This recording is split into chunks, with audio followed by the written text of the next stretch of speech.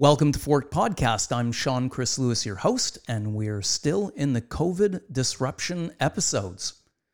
And many of us during sequestration have found ourselves contemplating our health, our fitness, and all those things that we'd like to maybe tackle, those changes that we've always wanted to make in our lives.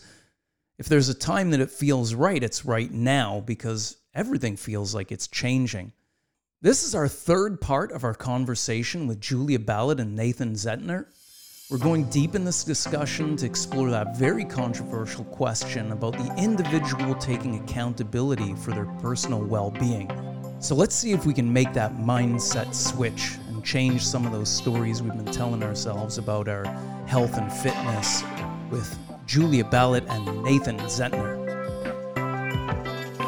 So we're all on, men, and we've got a big conversation for today.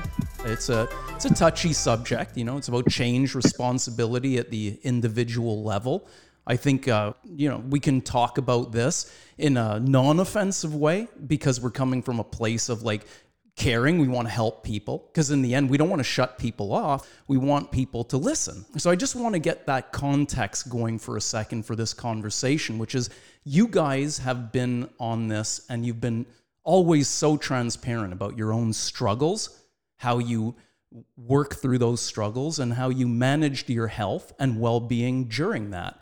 And what I always admired was you guys kept yourself fit and healthy. You didn't let that side of yourself slip. Okay, maybe you didn't stay in your peak performance levels, but you really didn't shy away from the fact that you have this responsibility to care for yourself. And to me, that creates value, and I want to hear how you can contribute to this conversation. We're sitting right now in the middle of a system which it finances disease, right? But it doesn't foster health, and that needs to change.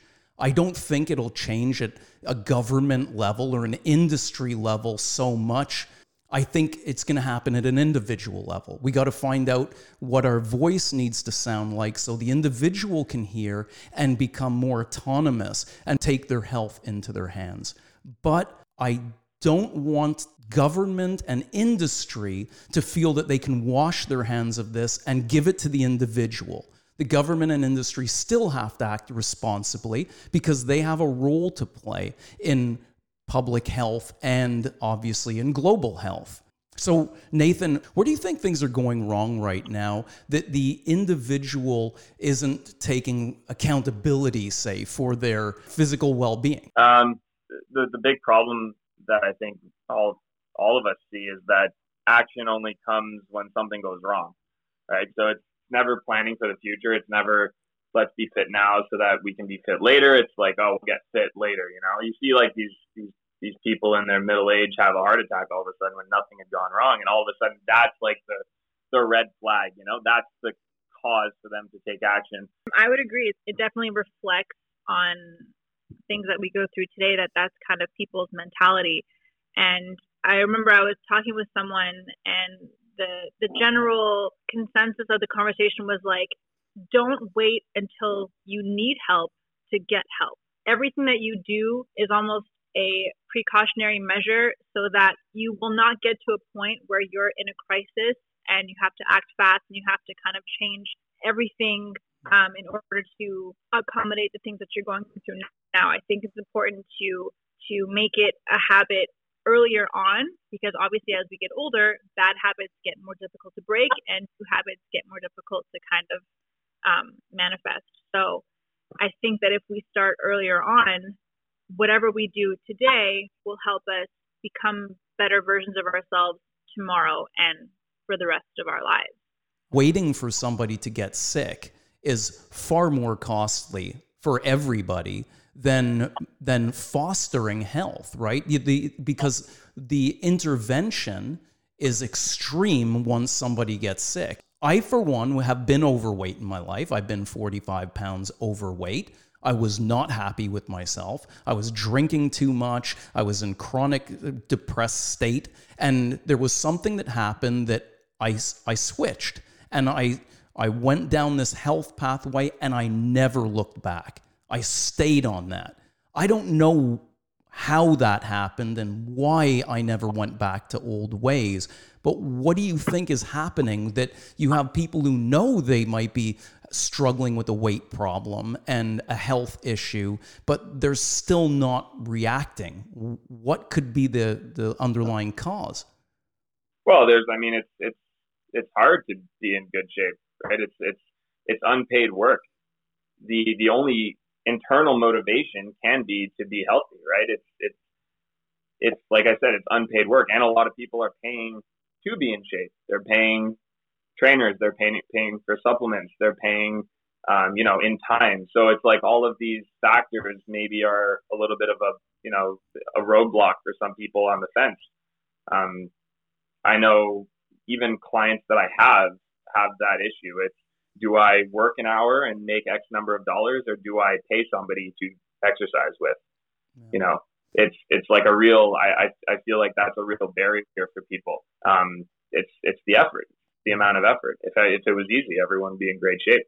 Yeah, I want to narrow it down into not one demographic, but there's one demographic I want to remove from, say, this conversation, which would be, I think if somebody's impoverished and living in scarcity, yes, we have a few outliers who take their situation into their own hands, and you see these massive transformations. I don't want to look at that particular outlier in a demographic. I would really like to exclude, say, from this conversation, people who are living in scarcity and poverty, because there's a whole series of problems that come along with that, single moms and all kinds of things. So I would really like us to be focusing on that sort of middle area where we see statistics that could be changed but aren't getting changed. These are not easy questions. And I mean, sometimes I don't want us to like tippy-toe around the answers either, because there are some things that we sometimes need to say that could be offensive, but I want to be clear, our intention is not to be offensive, because we're personal trainers and we work with an overweight population. And we are mindful of how we handle them and get them in the best shape of their lives, and we do it in a caring way. So I want to be clear about that. So don't feel that you guys, you have to shy away from certain answers that you would like to say, and you're being cautious not to offend, because we're saying it right now. That is not our intention. We want people who aren't listening to listen. Now, Julia, what do you see as the biggest problem in that middle area of the population? One thing that I keep seeing coming up as, I hate the word excuse, but essentially as an excuse, is time. They just don't have the time. And I think people tend to use that as a crutch, and they kind of take that and say, well, I don't have the time to commit to this, so I can't do it. But there are always ways around it, even if it's like you do a 20-minute workout in your living room with no equipment, like you can get a good sweat in. I think it's all about making it feasible for people, and to not look at working out as a form of punishment, and more as like, I'm doing this to better myself. Because I know from my own personal experience, like I started working out like strictly for aesthetic purposes. It was really just so I could quote unquote look good, whatever that means. But then I noticed that the more that I did it, the better I actually felt internally and even mentally. So the physical aspect of it was almost like a bonus. It was like, now I don't want to stop this, because yes, for sure, like I don't want to let myself go, so to speak, but it's also because I know that if I do stop, my mental state and my emotional state are going to suffer, and I know that I am not in a happy place when that happens. So I think that if we find ways to make it more accommodating for people, the excuses will slowly start to fall away. And people, it's all about finding these shortcuts, whether it's diet supplements, whether they go in for cool sculpting or liposuction or like whatever the case may be. But those aren't realistic long-term solutions. And in retrospect, like, sure, maybe you'll feel better because you'll feel like you look better, but liposuction isn't necessarily going to help with your health. You know what I mean? Right. And I think we're pretty fortunate because we live in a city where I find it a very active city. Like I've been to some places in the States where it's not a walking city. You can't walk from point A to point B. You have to take the car. And I feel like our government makes an effort to, we have the Bixi bikes, we have the mountain, we have all of these places at our disposal. So we're very lucky in that respect. So I think it's mainly just people making that decision for themselves. Like if they have a goal and if they want it badly enough, then nothing should stand in your way. Even if you start small and then work your way to something bigger in order to get that goal. I did notice as you were talking about, I started to do this to look good. And there's always a hesitation among fit people, not all fit people, but some who are hesitant to say, I do this because I want to look good. And I'm of the mindset that when we adhere to certain principles of exercise and nutrition, no matter what body type you are, if you're an ectomorph or a mesomorph, I believe it will still approximate you to a better body type that you can be more happy with, even if you can't get ultra slim, and who cares about that? You want to be closest to your most ideal body weight and body type, which approximates you to better health. Yeah, I think if you are working towards any fitness goal and taking the right steps, then you're going to see results aesthetically, for sure. I think we see a lot of people start from, I don't want to say zero, but like, let's say a lower fitness level, do kind of see those big like leaps and bounds of results early on, because they make the little changes and then they start to feel good as a result. So yes, I think they come hand in hand for sure. I think, for me, I started out as more of a bodybuilder type, doing it for the aesthetic side of fitness. As I shifted towards more performance-based in the CrossFit scene, I don't think anything in terms of aesthetics changed. I don't think anything in terms of how I felt changed. I ate the same, so it's not because I was training for one that I wasn't benefiting on the other. Yeah, I think you hit the nail on the head with that. It's a touchy subject, right? Because some people say, I've always been overweight, and that is true. And they may always be on the slightly overweight side. But I agree. I mean, we kind of touched on it earlier where, people do have different body types, and some people love the fact that they aren't necessarily lean or thin or whatever the case may be. And I think that's so important because it's not necessarily about being skinny. It's just about being healthy, whatever that means for your specific body type. And I think a huge part of that is, first of all, is just acceptance of your own body. Like I know for myself, my own journey, accepting the things that I don't like about my body has been such a struggle, and I still struggle with it to this day. But I've slowly kind of been like, okay, well, this is a body that I've been given. It's healthy. It's functioning. And you become kind of grateful for it. And you have to stop. And I'm guilty of this too, all the time. It's so hard to break this habit. But you have to stop comparing yourself to others. If you're constantly comparing yourself to other people, you're never going to find happiness within yourself. So I think the first step is just acceptance. And then it's just about knowing that your main goal, health comes above everything else. Mm-hmm. So it's about being healthy, not necessarily being skinny or thin or tiny waist, big butt, whatever. Right. I think the way to ensure against just, we got to accept. First, we got to accept I need to change, right? That's got to be the first thing we say to ourselves. Now, how do we change? What's my body type? How can I look? What's realistic? That's why I said it in the beginning, in the segue to this, I said, the only way to know is by adhering to principles, fundamentals in health and wellness, which is practicing good nutrition and getting out and moving and exercising. And obviously, if you can get good rest in there, that's another one.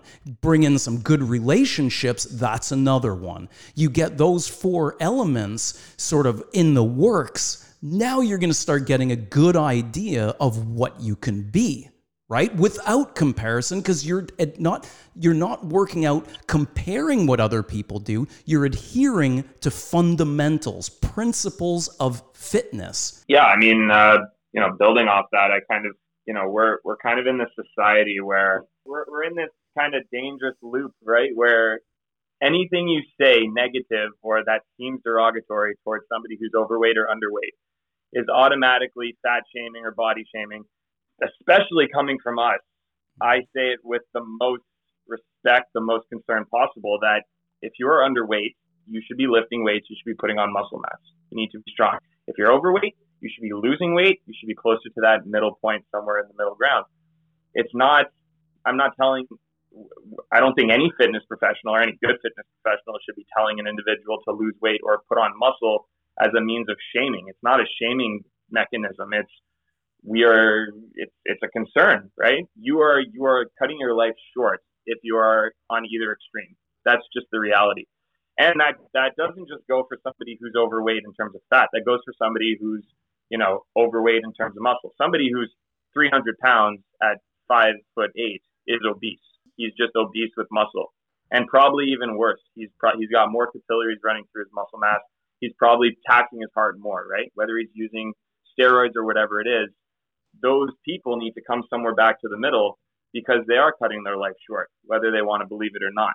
So we're in this really tiptoe around it society where we can't say exactly what it is, where we have plus size stores, like we were saying, we have all these now it's like the flip side of social media where it's saying you are okay fat. Like you're okay physically, I don't care what you look like, but you're not okay. Like it's not okay to be that way because it's not okay for you. It's not okay for your kids. It's not okay for your family. Like nobody is benefiting from somebody who's overweight. And I'm not talking like 10 pounds. We're talking about people who are obese. Like this is a huge health concern.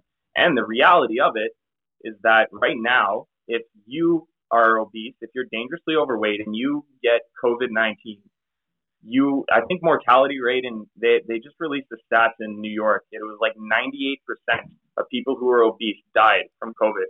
So it's no joke. Like it's a huge wake-up call. It should be a huge wake-up call. And coming from us, it's a concern. We're not demeaning people. We really care.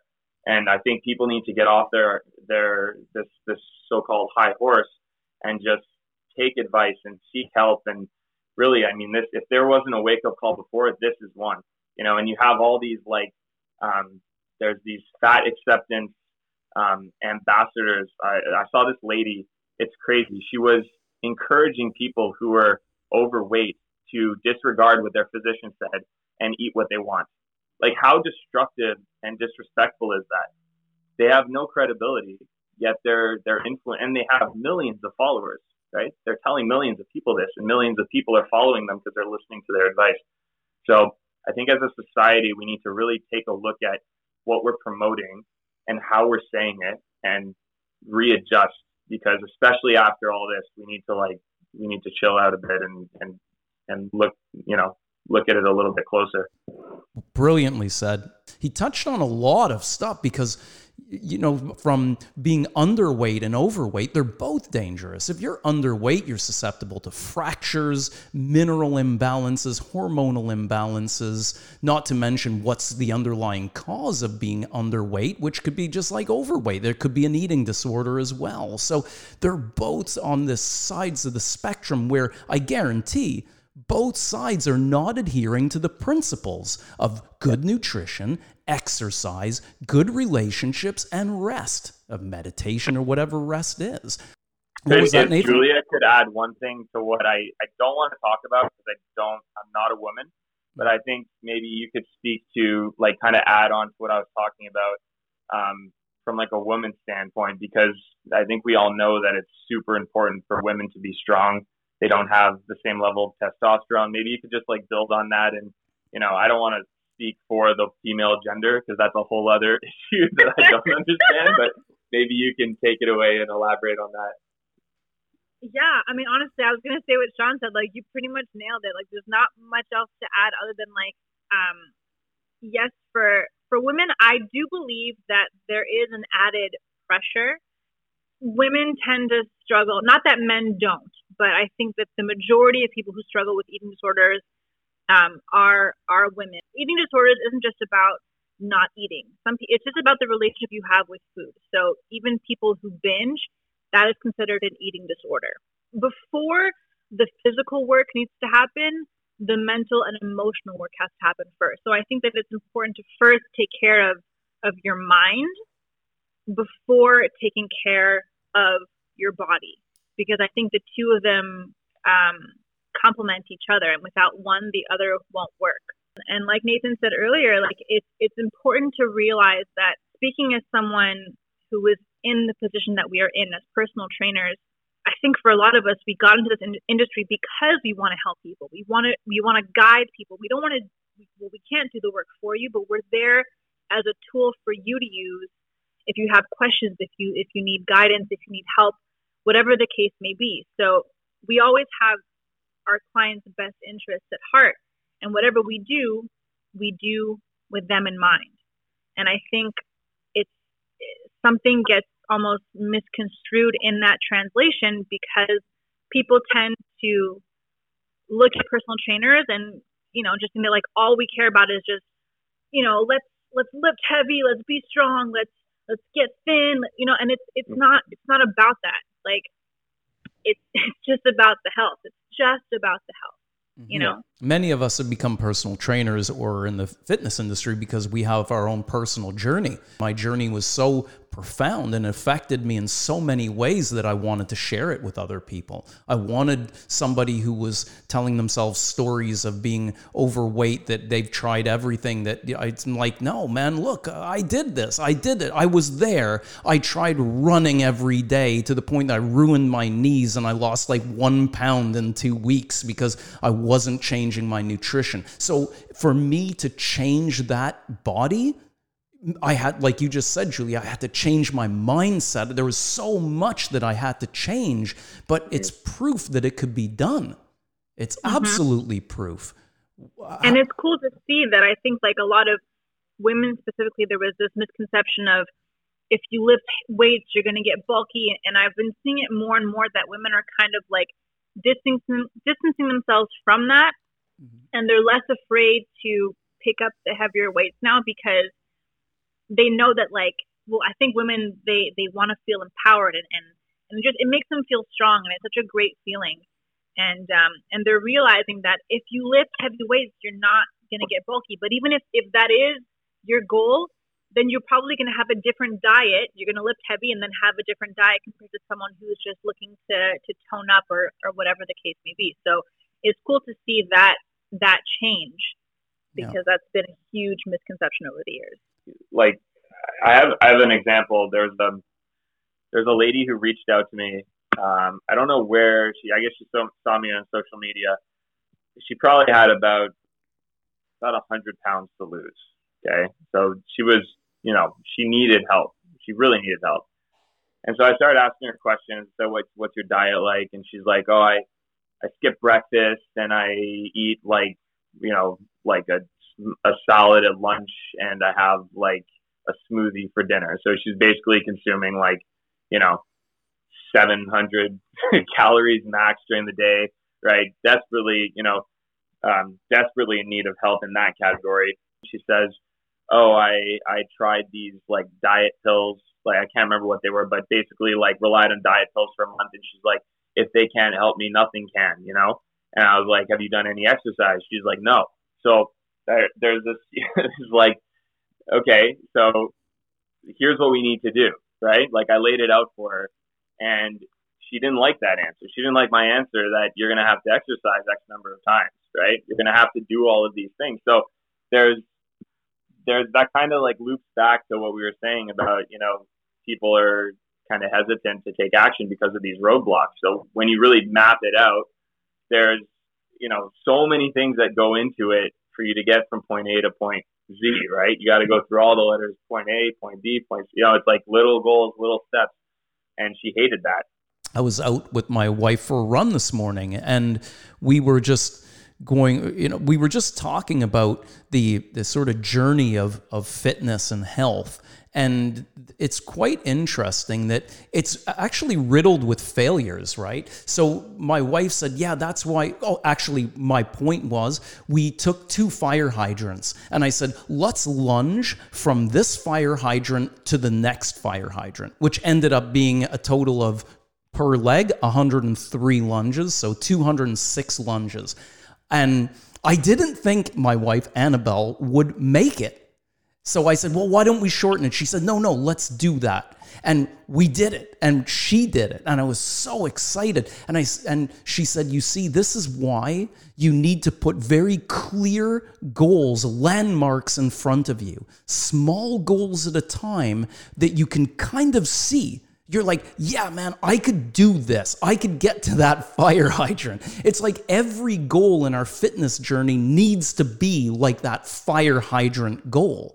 I think it's important to create goals that are going to be attainable for people, because if you create a goal that they can't see, then it's going to be incredibly discouraging. And I've noticed that with a lot of my clients, when I give them, for example, like a certain amount of reps or a certain amount of time to do an exercise, and then I notice that they're getting tired, they're not going to want to quit, because they're like, no, like, I can do this. It's like they almost put their trust in me or in us, that if we ask something of them, it's because we know that they can do it. It's not supposed to be easy. Like, I was training my mom the other day, and she was like, oh, like, why can't I do this? It's so hard. And it's like, I'm not giving you something that's going to be easy. What would be the point of that? Like, it's going to challenge you, but I know that you can do it. I know that you can do it. And then she does it, and they all do it. And you know what? If you can't do it this time, let's try it again next week. Like, it's not, and that's where people get so discouraged, and they end up just giving up before they've even started. It's like Nathan said earlier, like, if it was easy, everybody would be doing it. And you said this once, Nathan. I want you to talk a little bit about this. You said that okay, yes, acknowledging what I just said, small immediate goals will get us to the big goal. But you talked once about the importance of having that big goal that puts the wind in your sail. You need both. You can't just set one without the other, because if you have a small goal, there's nothing after that, then the goal is done. Then you feel complete. You need to never feel like you've finished, right? That's the point. That's the lifestyle. That's the whole purpose of training and being healthy forever, is that it's forever, right? You adopt that, and you make that promise to yourself. So the flip side, if you have the big goal, like, I want to go to the CrossFit Games, great. Like, how are you going to get there? I'm going to train every day. Great. The more detailed you can be, the more successful you're going to be long term. And that's where having a coach comes in, because somebody who wants to do it on their own is going to have to do all of that on their own. Somebody who hires someone is going to have us to do that for them, right? Map it out. You don't have to think about it. You just have to walk in and execute. So there's so many things that come into play when you're talking about, like, success, for whether it be a long-term goal, a short-term goal. Our job is to create manageable goals that lead to the long-term end game. Right. Now, okay, Julia, we have somebody sitting at home right now. They have 30 pounds to lose. They won't say it straight up, but they're unhappy with how they look. They have the time, but say they don't. Enough money that they're not living in scarcity, and they're tired all the time. And yet we need to get that individual fired up. I would just say to choose one minor thing that you're going to change or add to your daily routine, and then build off of that. So maybe if you're someone who is not familiar with physical activity, maybe it's going for a 20-minute walk after dinner every night. That could be the first step for you. Maybe it's when you're watching TV, when a commercial comes on, you do 20 squats. Just something minor that'll just start to get your body moving and to almost like kickstart yourself, to then, after doing that for maybe a week, then you add another element to it. And it's not about, like, when we talk about striving for more and to keep keep climbing, it's not about like never being satisfied. It's almost about you want to get yourself excited. Like, wow, I accomplished this. What else can I do? So I think that it's important to just, like we've been saying this whole time, is just creating those minor steps for ourselves that are going to lead us to the ultimate goal, making them feasible, making them attainable, making them visible for yourself, so that it's encouraging and motivating instead of intimidating. Nathan, I'm a couch potato, man. Get me fired up. Yeah, so I'm not going to take the cheesy approach and give you any corny metaphors or anything like that. But maybe I respond to them. You honestly can do it. Like I think a lot of people look at us as fitness professionals who have the luxury of fitting in a workout kind of at various different locations throughout the city. I'm not asking you to train 4 hours a day. I'm asking you to train for 30 minutes to an hour. Start instilling, like Julie said, small habits, doing little things that are going to make the big difference. And over time, you're going to drop the pounds, you're going to put on the muscle. Listen, time is going to pass anyway. You might as well get in better shape while you're waiting. Nathan, right? Do you believe I can do it? Do you believe no matter what my state of condition and mental state of mind is, do you believe I can do it? 100%. Yeah, for sure. You are like yeah, I'm a couch potato. Yeah, just imagine. I imagine that I'm that couch potato. There have been, I don't know, countless number of people exactly like that couch potato.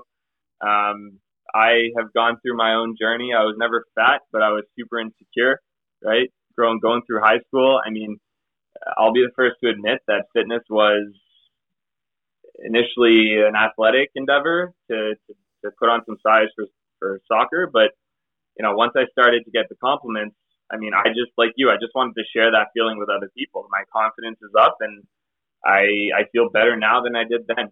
And I think everyone should have the opportunity to feel that way. I think also, you can hire trainers, you can hire coaches.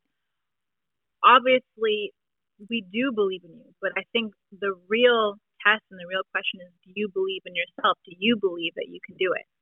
Oh, I like that. How do you get somebody, Julia? Okay, I'm that couch potato. I'm sitting there. I got chips on my shirt. I'm watching TV. I'm waiting for the next show to come on, and I'm like, no, man. Like, I tried. I can't do this. This sounds cheesy, but it's just like you can't give up. You have to keep trying. You're not going to always succeed on your first try. Showing up is half the battle. You show up, you give it your best. If you don't succeed, try it again until you do. Yeah, but Nathan, I got a knee pain, man. I got low back pain. My doctor said I can't train for 6 months. Like, man, I got a herniated disc. Oh man, you're making it tough here. Yeah, Sean. I'm a little bit more. I don't want to say pessimistic. I don't take a pessimistic approach, but I fully believe that the right steps are going to come when the person is intrinsically motivated. I can give you every piece of advice. I mean, I have a long list of people who I have approached, tried to convince, and I have a list of people who I tried to convince that initially said, I don't want to have anything to do with fitness, and now are fully in love with fitness. So there has to be, I think we're facilitators, right? We can take you from the starting line to the finish line, but you have to put on your running shoes, man. You have to do some of the work. You have to have the will to do, right? And even you don't need to know how to do. We know how to do. You need the will to do, right? So I think you need to take that first step, get off the couch, dust off the potato chips, and walk out the door and find somebody that knows what they're doing. I'm always impressed at how you both I present the argument of the day and you bring it right around. Like I said, we can't wait for government and industry to step in. This is not a top-down model. This has to start at the individual. And like you just said, Nathan, you gotta put on the damn shoes. Like it doesn't matter if you even can hire a trainer. You've got to get in action. At the end of the day, like it all rides on you and yourself and what you want to make of yourself. There's no getting around it. The individual must take action and take accountability for their own life. As tough as that is, that's the hardest step to take because now you know it's all about you. And I think once people adhere to that and take that full responsibility, they'll find their goals. So listen, guys, this was number 3 from our COVID coaches. That's your guys' new title, COVID Coaches Corner, the 3 C's. All right, man. So listen, we'll set up our next one, and I want to thank you guys for this awesome conversation, and we're going to bang out some more of these. Can't wait. Thanks, guys. Awesome. All right, guys, you have an awesome day, man. You Take too. care, guys. Bye-bye. Bye.